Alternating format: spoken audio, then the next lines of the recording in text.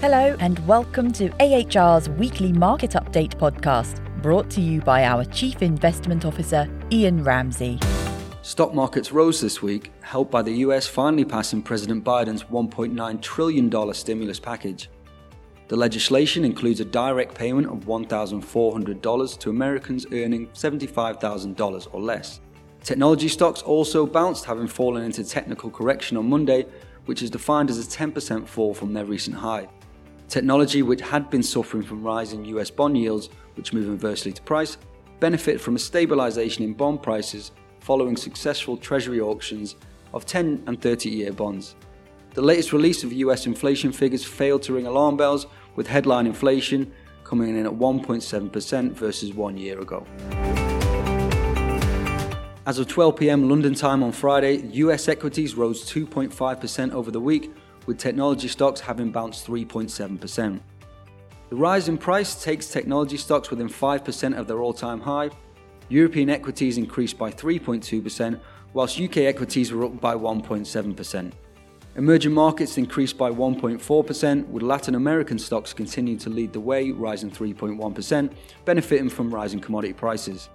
Chinese domestic equities fell 1.4%, also falling into correction territory. In common with technology stocks, the Chinese stock market performed strongly during the pandemic as authorities got to grips with the virus early on. Now that the rest of the world is beginning to open with the advent of vaccines, Chinese equities are suffering selling pressure as investors look to capitalize on share price recovery elsewhere.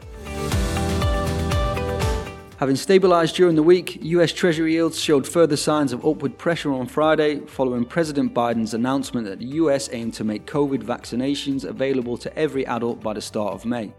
Also of note is that despite the recent US Treasury auctions being well covered by investor demand, overseas demand fell by a massive 30%. Commodities were broadly stable, with gold trading at $1,701 an ounce and copper just edging up over $9,000. Brent crude is priced at $69.5 a barrel and US WTI $66.9. Although the UK equity market made further gains this week, data released on Friday confirmed that the country had suffered a record drop in trade with the EU following the introduction of border controls at the end of last year.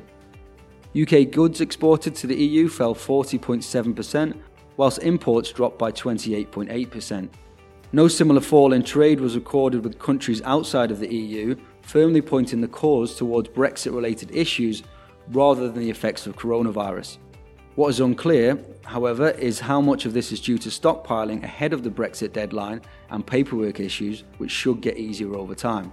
However, despite this, the contraction in the British economy for the month of January was less than forecast, coming in at a 2.9% fall in GDP versus the month of December against expectations of a 4.9% fall.